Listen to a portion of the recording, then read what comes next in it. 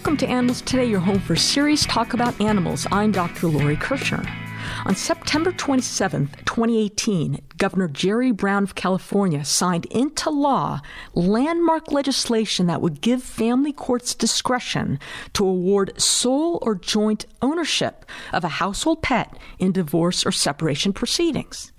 Now, importantly, the California Family Court has the authority to consider the care of the pet, including keeping the pet free from acts of harm or cruelty, as well as providing the pet with food, water, veterinary care, and safe and protected shelter. California is now the third state in the country, after Alaska and Illinois, to enact a law that permits family law judges to consider a pet's welfare or well-being as part of the decision-making process in dividing property between separating or divorcing couples. This is so important that I want to discuss it with our good friend, attorney Mark Momjian. Mark, a native Philadelphian, has been practicing family law for more than 3 decades and is the leading author of a text on the law of domestic relations in Pennsylvania, currently in its 12th edition and published by Thomson Reuters. Mr. Momjian is an adjunct professor of law at the Villanova University School of Law, where he teaches family law. He is also an adjunct professor of psychiatry at the Drexel University School of Medicine, where he teaches mental health law. He's the author of dozens of articles about dynamic trends in family law, with a particular emphasis on the intersection of biotechnology and domestic relations. Welcome back to the show, Mark. Thank you, Dr. Lori. Mark, why is California's new law so important from an historical perspective? Well, in terms of animal law, as California goes, so does the nation. And as the most populous state, as a state with almost 40 million residents, when California enacts an important piece of legislation like the one we're talking about, other states are bound to follow. In fact, there's a movement in tiny Rhode Island to amend its statute to allow judges to decide cases involving pets in the context of separation and divorce. And I'm sure now that California's law will go into effect January 1 of 2019. Once that happens, other states are bound to follow. How would family law courts decide disputes over pets, say, a generation ago? Very differently. I mean, even today, pets are considered personal property. And it's a tough concept for advocates like you who understand that that's a very tough label to place on any sentient being. But 15, 20 years ago, courts might not even get in the mix when it comes to a dispute over a companion animal. My late father, Albert Momjian, argued a case about 15 years ago in Pennsylvania, and it was before the Pennsylvania Supreme Court. And the lower court, in a dispute over a dog named Barney, said that the dog was no different than a table or a lamp. And my father was so offended by it, he took the case pro bono to the Pennsylvania Supreme Court. But at that time, the courts weren't ready to deal with progressive new ways of thinking about animals caught in disputes like this. So there's been a lot of change, I think, over the last 10 or 15 years, where individual judges and individual courts are trying to do more than divide property like we see on TV. Animals are a different category, no question. Mark, can you tell us who sponsored this legislation, and was there any opposition to the bill? It's interesting. The assembly member in California was someone by the name of Bill Quirk, who is out near the San Francisco Bay Area, and he is a nuclear physicist. He got his PhD in astrophysics from Columbia. He did postdoc work at Caltech. And he's the one who introduced the legislation in the California Assembly, where it passed by a very big margin, 57-4. But believe it or not, there were opponents to the bill, including a group of certified family lawyers who thought that expanding the law to allow judges to make these decisions would prolong domestic relations litigation. But clearly, the California Senate passed it by 34-3. The governor signed it into law on September 27, as you said in your intro. So this is a very forceful and affirmative step in the right direction for animal rights. Are you surprised that there was such overwhelming support of this bill in the California legislature? No, not really, because California has always been in the vanguard when it comes to animal law and animal protection. In the California Domestic Violence Protective Act, there is a provision that offers protection to animals who are involved in, domestic violence situations. So California has been in the vanguard there. And like I said, I think I've said this to you in prior interviews, Stanford Law School is one of the leading schools in the country on animal law. They have a Journal of Animal Law and Policy. They have a Student Animal Legal Defense Fund. UCLA has an animal law and policy grant program that allows scientists and non-scholars to get involved in empirical studies to study animal law reform. So I think while there's certainly going to be issues and challenges in California like there are in other states, California is very progressive and is certainly a leader in the country when it comes to the evolution of these rights. The new law refers to household pets. How does this law define household pets, and do you anticipate any problems with that definition?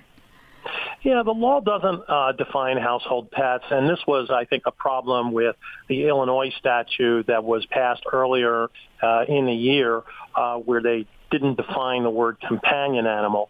Probably a household pet deals with the things that we think of, dogs and cats, but probably it doesn't apply to service animals. It doesn't apply to livestock. It doesn't apply to racehorses. And I think, understandably, it's the type of animal that is enjoyed and loved in a household. And I think, we're going to have to wait to see as the law develops whether species of non-dogs, non-cats come before the courts, whether or not they will be treated. Keep in mind that the statute just passed by the California legislature and signed into law by the governor gives courts the discretion to deal with joint custody or sole ownership, so that if a judge thought that something really did not require court intervention, the judge could decline to intervene in California. But we're talking about a typical case where an estranged husband and wife or two spouses are fighting over ownership or custody and control of an animal as part of an overall divorce proceeding. Keep in mind that this happens in very small percentage of cases, even though those cases are on the rise, let's say in the last 5 to 10 years. Mark, in your experience, or in what you remember your father's experience was in working with divorcing and separating couples, what are the most frequent problem areas in determining who gets to keep the pets? For the most part, when people have a dispute, it involves how the pet is going to be transported back and forth. Some litigants in a divorce case might say, I want the dog to stay primarily at my home, and, if I go on vacation, you can take care of it, or, that sort of thing. But when another party to a divorce litigation says, look, I want the dog to be with me when I have the kids so that, they all come together in a group. Those are the types of disputes that arise in the context of separation and divorce. They're not the only ones, but, in terms of the litigation, the kind of thing that, you see on the news every once in a while where people go all out, those are the types of cases where people really get hot about. Now, the other thing is, of course, if there's any accusation that someone during a marriage didn't take care of a pet, didn't properly administer, let's say, medical care or shelter, someone who left a dog untethered outside for long periods of time. That might be a case where somebody comes in a divorce and says, look, I want sole ownership of this companion animal or household pet. And I think, the new California statute gives judges the right to hear that evidence. Mark, do you have any further comments about how animal law is evolving? I think this California law is a great step in the right direction, but I think that all over, politicians are seeing how animal law legislation resonates with voters. I listened to a program that you did very recently, Dr. Lori, on puppy mills.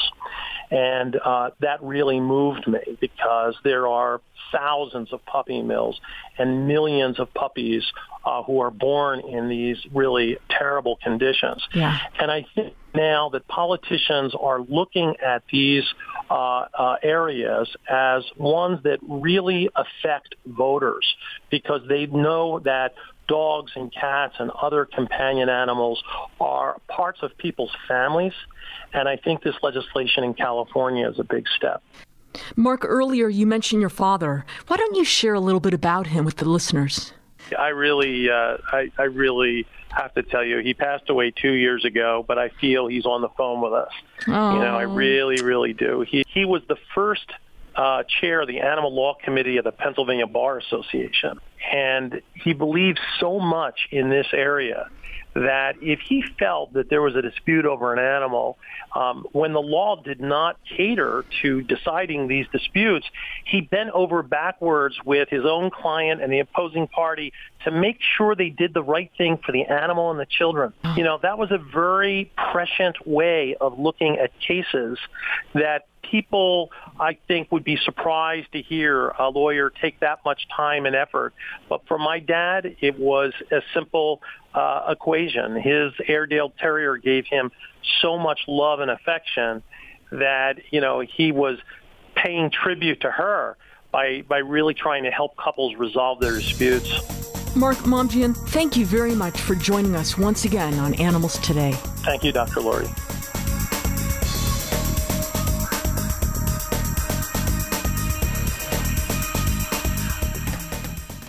Here's a question for you.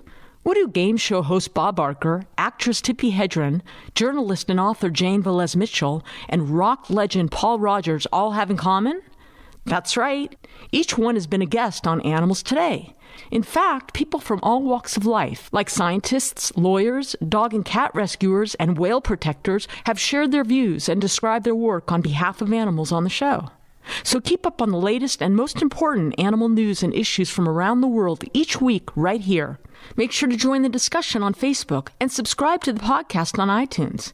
And of course, I welcome your ideas and suggestions, so feel free to contact me at Dr. Lori, that's DRLORI, at animalstodayradio.com. See you next time.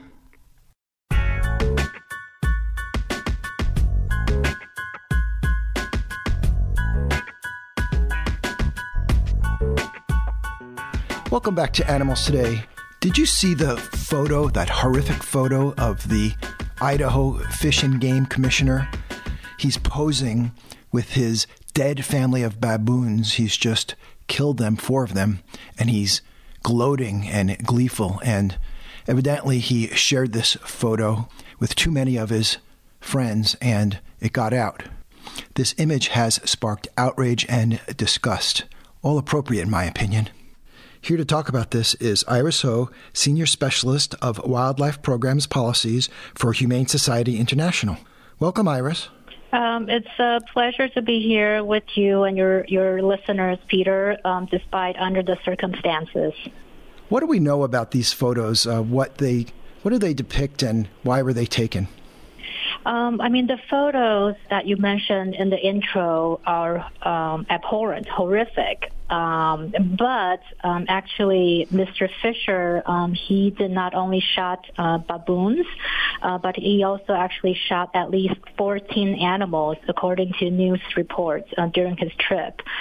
He also killed a giraffe, leopard, and buffalo, among other animals. What really bothers all of us, including hunters, is not just the photos that were so revolting, but also the detailed descriptions that he sent around along with the photos. And they are actually very telling about the mindset of trophy hunters. For example, the baboon photos, you might have read that, the reason why he killed those baboons was because his wife wanted to watch him and get a feel of Africa, and that's why he shot a whole family of baboons. And for the leopard photo, he wrote that, hey, I shot a leopard. I'm so lucky and so, super cool. It's super lucky. And the bottom line is, the Fisher's actions reveal the ugly truth about trophy hunting. Trophy hunting is not any form of conservation. It is about killing an animal to obtain a trophy or for bragging rights. So he is now the former Idaho Fish and Game Commissioner. He was asked to resign, wasn't he? Yes, he has. He actually resigned yesterday. He submitted a resignation letter to the governor of Idaho, and the governor has accepted his resignation. The governor actually put out a press release. And in the press release, Governor of Idaho, Governor Otto, he said that, he expects his wildlife fish and game commissioner to behave in ethical matter. And so the fact that Fisher resigned showed poor judgment because the governor expects all his commissioners to demonstrate good judgment. And the governor actually called for his resignation, and he has accepted the resignation since. So is it your experience that people in this position, game commissioners, tend to be hunters themselves? And if so, he really stepped over the line? Yeah, probably most, if not all of these state fish and game commissions are hunters. And actually, same is true for federal bodies. There's a federal advisory council. It's called International Wildlife Conservation Council. It was established by Ontario Secretary Ryan Zinke last year. And the council is stacked with trophy hunters, firearm lobbyists, or political campaign donors. And that's why, HSUS, Humane Society of the United States, and Humane Society International, we have long been criticizing the lack of balance and neutrality in these wildlife policy-making bodies. It is our view that wildlife management is ripe for reform in our country. And, among many other things, we really need a much broader and ecosystem-based approach to management that favors non-game species as well as game species. And also, so many of us are non-hunters, and the perspective of us non-hunters should also be included in wildlife management. There are photographers, wildlife watchers, us hikers. We frequent state or national parks and national preserves. There are far more of us than hunters. And therefore, we think that these wildlife fish and game commissions should have a higher percentage of the public interest of non-hunters rather than trophy hunters. Kitty Block, who is the acting president and CEO of the Humane Society and Humane Society International, wrote a blog about this, and that's really what caught our attention after we saw the images. What were her main messages in that? Our messages are several. First, trophy hunting is never ethical or moral. And second, like I said earlier, state and federal wildlife managing bodies, they are entrusted with making decisions about managing wildlife. And no one who displays such a reckless disregard for wildlife should be in such a position. And third, I think the message was that the majority of the public opposes trophy hunting. Trophy hunting organizations such as Safari Club International, they have a tremendous sway and outsized influence in the current administration's wildlife policy, and their views run contrary to the value of the majority of the public. You hear things like trophy hunting benefits the host countries. It injects cash into their economies. And you also mentioned that it does not serve conservation in any way. These are persistent stories, aren't they? Those claims are really, they're a sham. Walter Palmer, if you remember, who killed Cecil the lion in Zimbabwe, and also Blake Fisher, this commissioner from Idaho. They used their wealth to travel halfway around the world, not for conservation, not for food, and definitely not for the local communities. It's really scandalous and really disrespectful that Americans have such a prominent role in trophy hunting, and it's time to end it. Iris, any final thoughts about this issue? I would really strongly encourage your listeners, if they have a chance to visit Africa, on wildlife watching, tell your operators that you don't support trophy hunting, because trophy hunting operators, they like to brag about how much they contribute to conservation and to the local economies. And in addition to that, even if you haven't had a chance to visit Africa to see wildlife, we can still, help protect African wildlife. Let your elected officials know that as a non-hunter, you don't support policies that favor trophy hunting or favor trophy hunters. You don't want your interests and your view to be represented by people who don't share your value. And so I would say, contact your governor, state legislators, or even members of Congress. I mean, we have to show up and we have to speak up for animals. Iris Ho with Humane Society International, thank you very much for joining us on the show. Thank you so much, Peter. More with Animals Today after this break.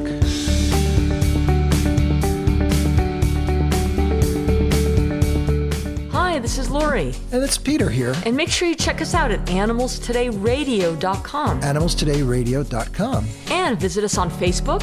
And you can also subscribe on iTunes. Listen to us on iTunes. It's animalstodayradio.com. Thanks for listening.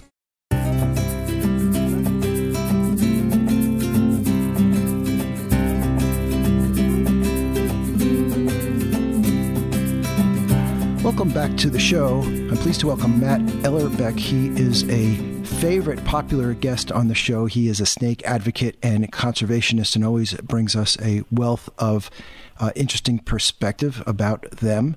Well, hi, Matt. Hi, how are you today? Just fine. Okay, I thought I would throw out these two little tidbits here, and maybe you can react. Recently, we had Dr. Robert Reed, a veterinarian who is also a frequent guest and gives us all sorts of perspective on the health of our companion animals. And we were talking about snake bites in dogs and prevention and treatment and the vaccines and other related topics about snakes and dogs. And he gratefully reminded us that these snakes that we're talking about, usually rattlesnakes, they are part of the ecosystem. They have an important role, and we shouldn't be afraid of them. We should just let them be, which was nice to get that reminder. And then just today, I saw a news report coming from a small town in New Mexico, and they're having problems with skunks and snakes. And the skunks, the police are responsible for relocating them, and they trap them and they just move them. And the snakes, however, they have no mechanism really to deal with the snakes, usually rattlesnakes also, except for just shooting them.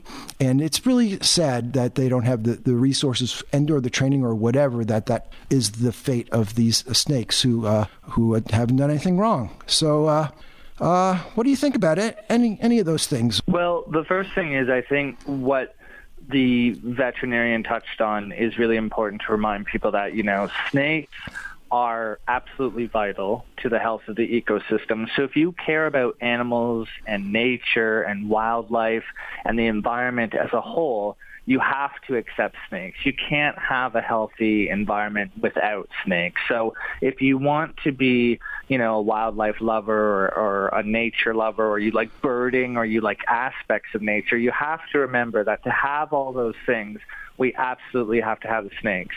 And then the second thing is, what you mentioned was about just leaving them alone. That is the absolute best advice that you can give someone about snakes. And it's unfortunate that so many people are afraid of them, and most of the things you hear about them in the media or in movies sort of just really portrays them in such a negative light, that all snakes are these murderous monsters that are trying to attack and kill people, and that if you step out into an area where there's rattlesnakes, they will chase you down and kill you. But really, that is the furthest thing from the truth. Snakes are very shy animals, for the most part, that would like to avoid people whenever they can. I was up in the Georgian Bay surrounded by rattlesnakes a couple summers ago. I was in between where there was two of them, and the snakes were just kind of sitting under these rocks, coiled up. They weren't trying to attack me or chase me or hurt me or anything like that. They were just kind of sitting there quietly. And when I approached a little closer to get a photograph, the one rattled very slightly, and that was its way of saying, you know, just leave me alone. And because I didn't pursue any closer, I didn't try to capture the animal or anything like that, it didn't strike at me, it didn't bite, it didn't even rattle anymore. It just gave that initial rattle, and that was that animal's way of saying, just leave me alone. So it's funny that people have these horrible misconceptions about snakes when really, you know, they want nothing to do with us. Yeah. And over the course of the last 13 years, I have literally seen thousands of snakes in the wild.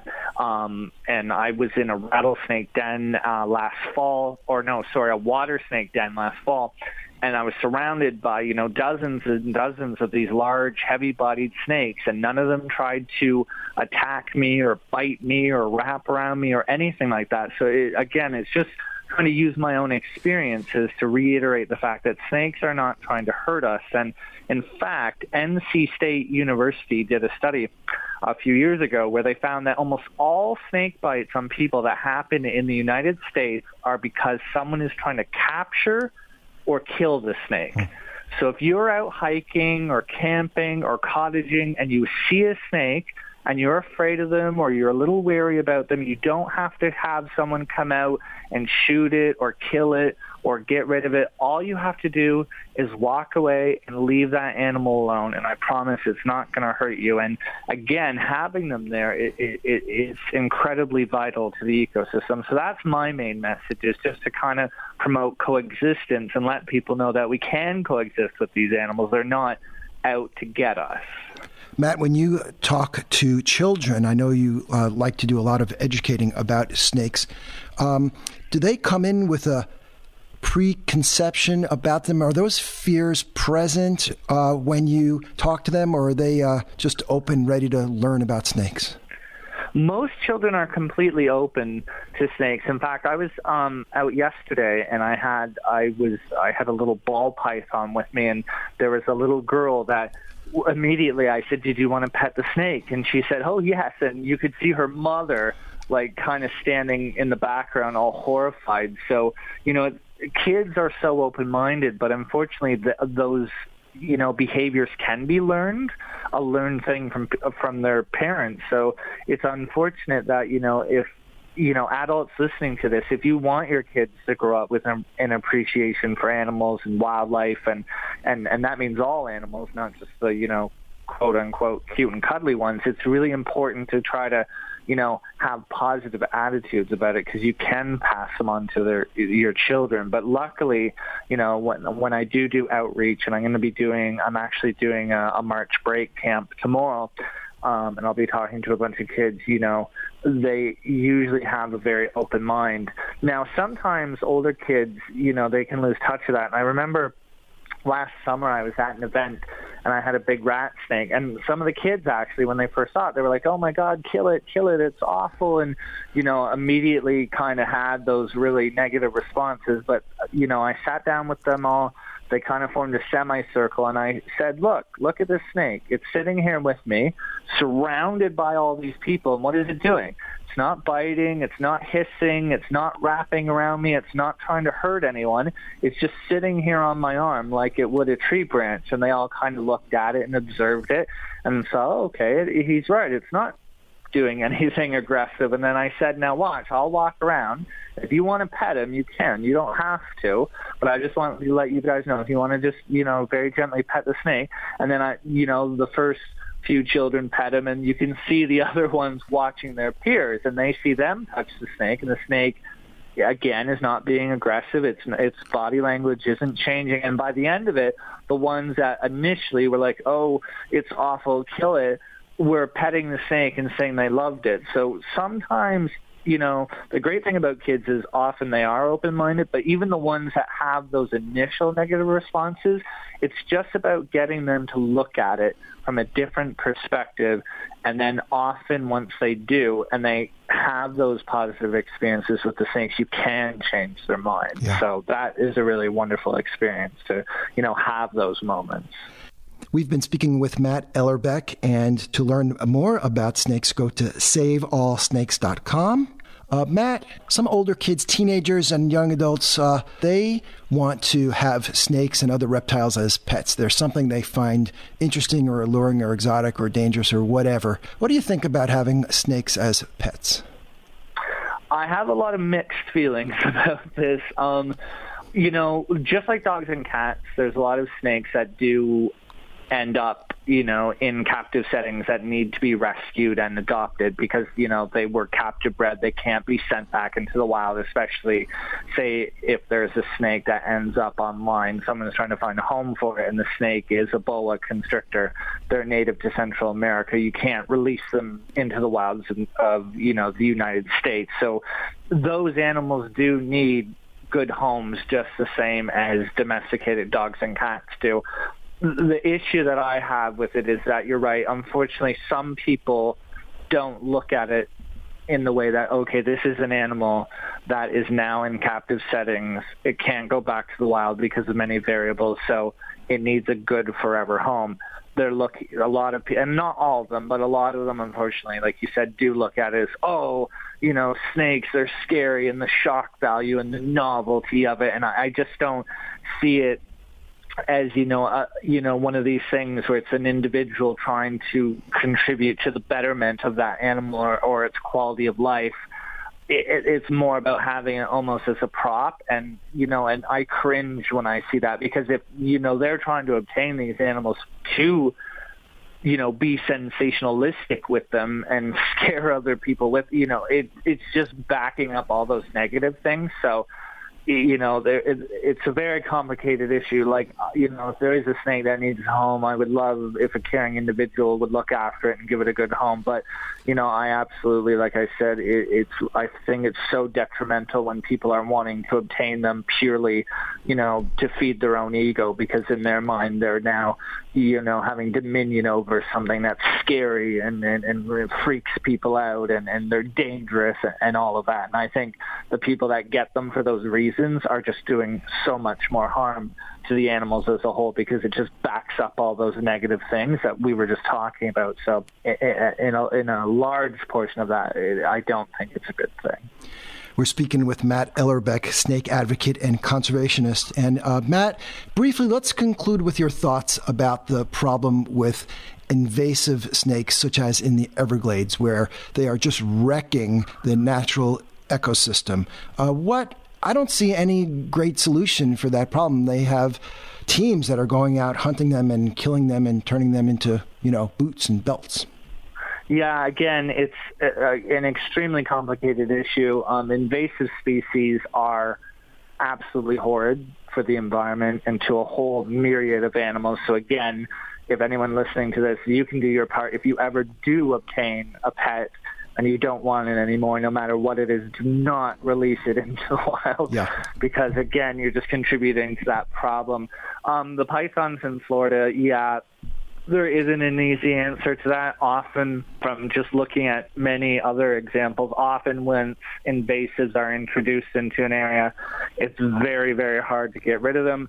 You can sort of employ mitigation efforts to alleviate the problem a little bit, but it is very, very hard to stop it completely. So my kind of thought process is, at least use that example for education and try to prevent it from happening again. It's really unfortunate that, again, what we were just talking about, that when they're trying to remove the snakes, often I feel like there is a lot of sensationalism around it, where it's not, okay, we're trying to do this to help the ecosystem where, we're python hunters and we're killing these scary animals and we're going to make them into boots. Like, I just feel like the approach, again, comes from a very a bad place.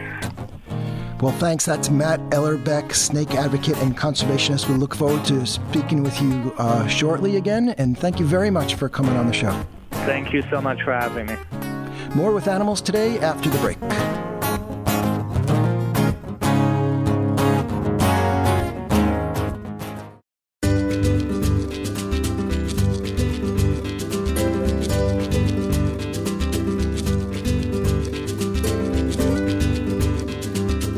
So do cats and dogs really fight like cats and dogs?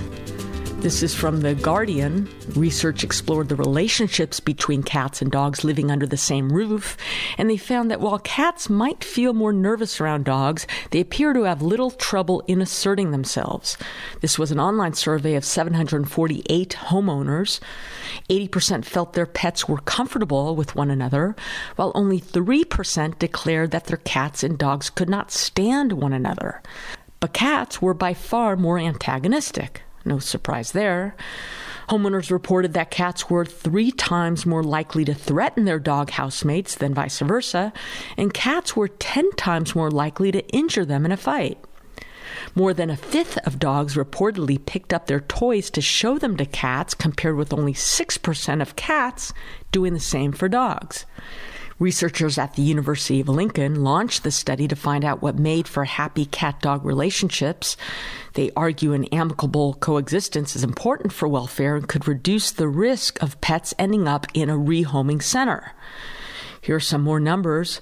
While 57% of owners said their cats hissed, spat, and swatted at dogs, and 18% said their dogs threatened cats, less than 10% of cats and only 1% of dogs ever harmed the other animal. One of the researchers believed the reason may lie in domestication. Because dogs have been domesticated for longer and are more easily trained than cats, they may be better able to control their behavior. And cats might need more reassurance that they are safe under the same roof. She says it's easier for dogs to be happier around cats than for cats to be happy around dogs.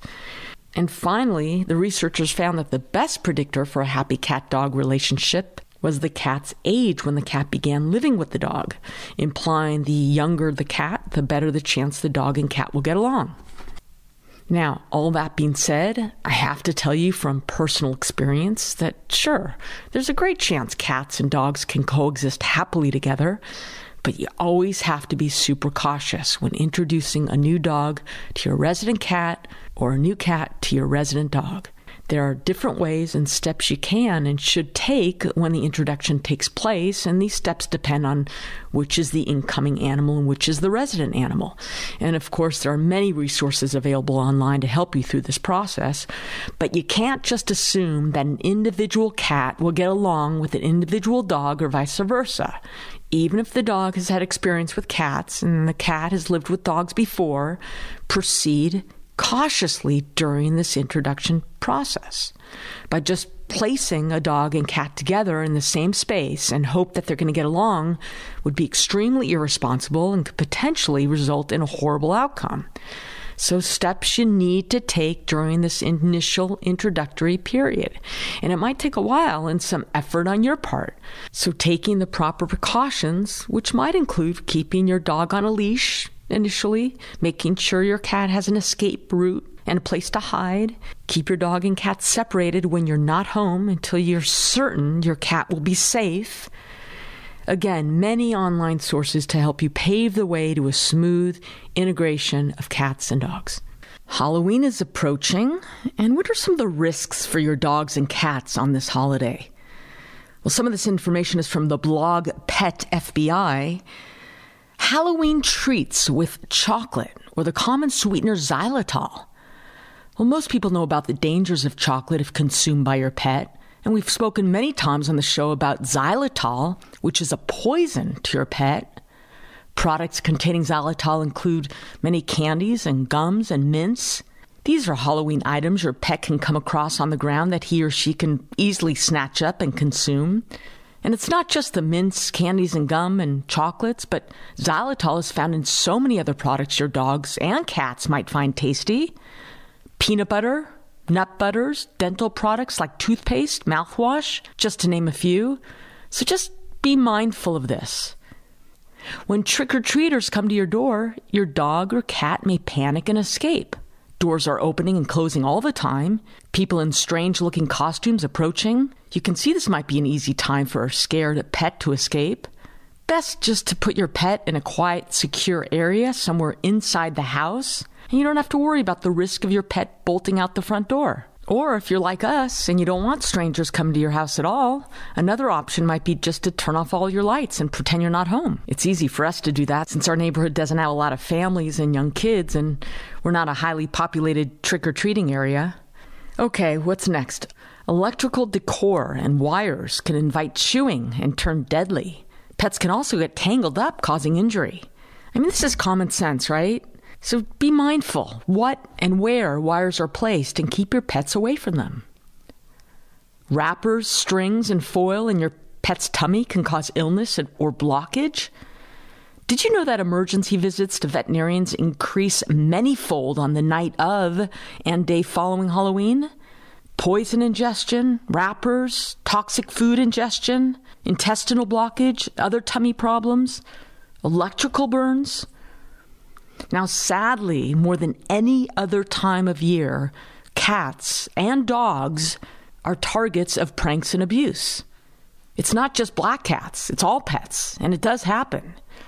Pranks, abuse, stolen pets, very common on and around this holiday. You just don't want to imagine or believe the things that have been reported that evil people do to animals or pets on Halloween, and any time of year for that matter.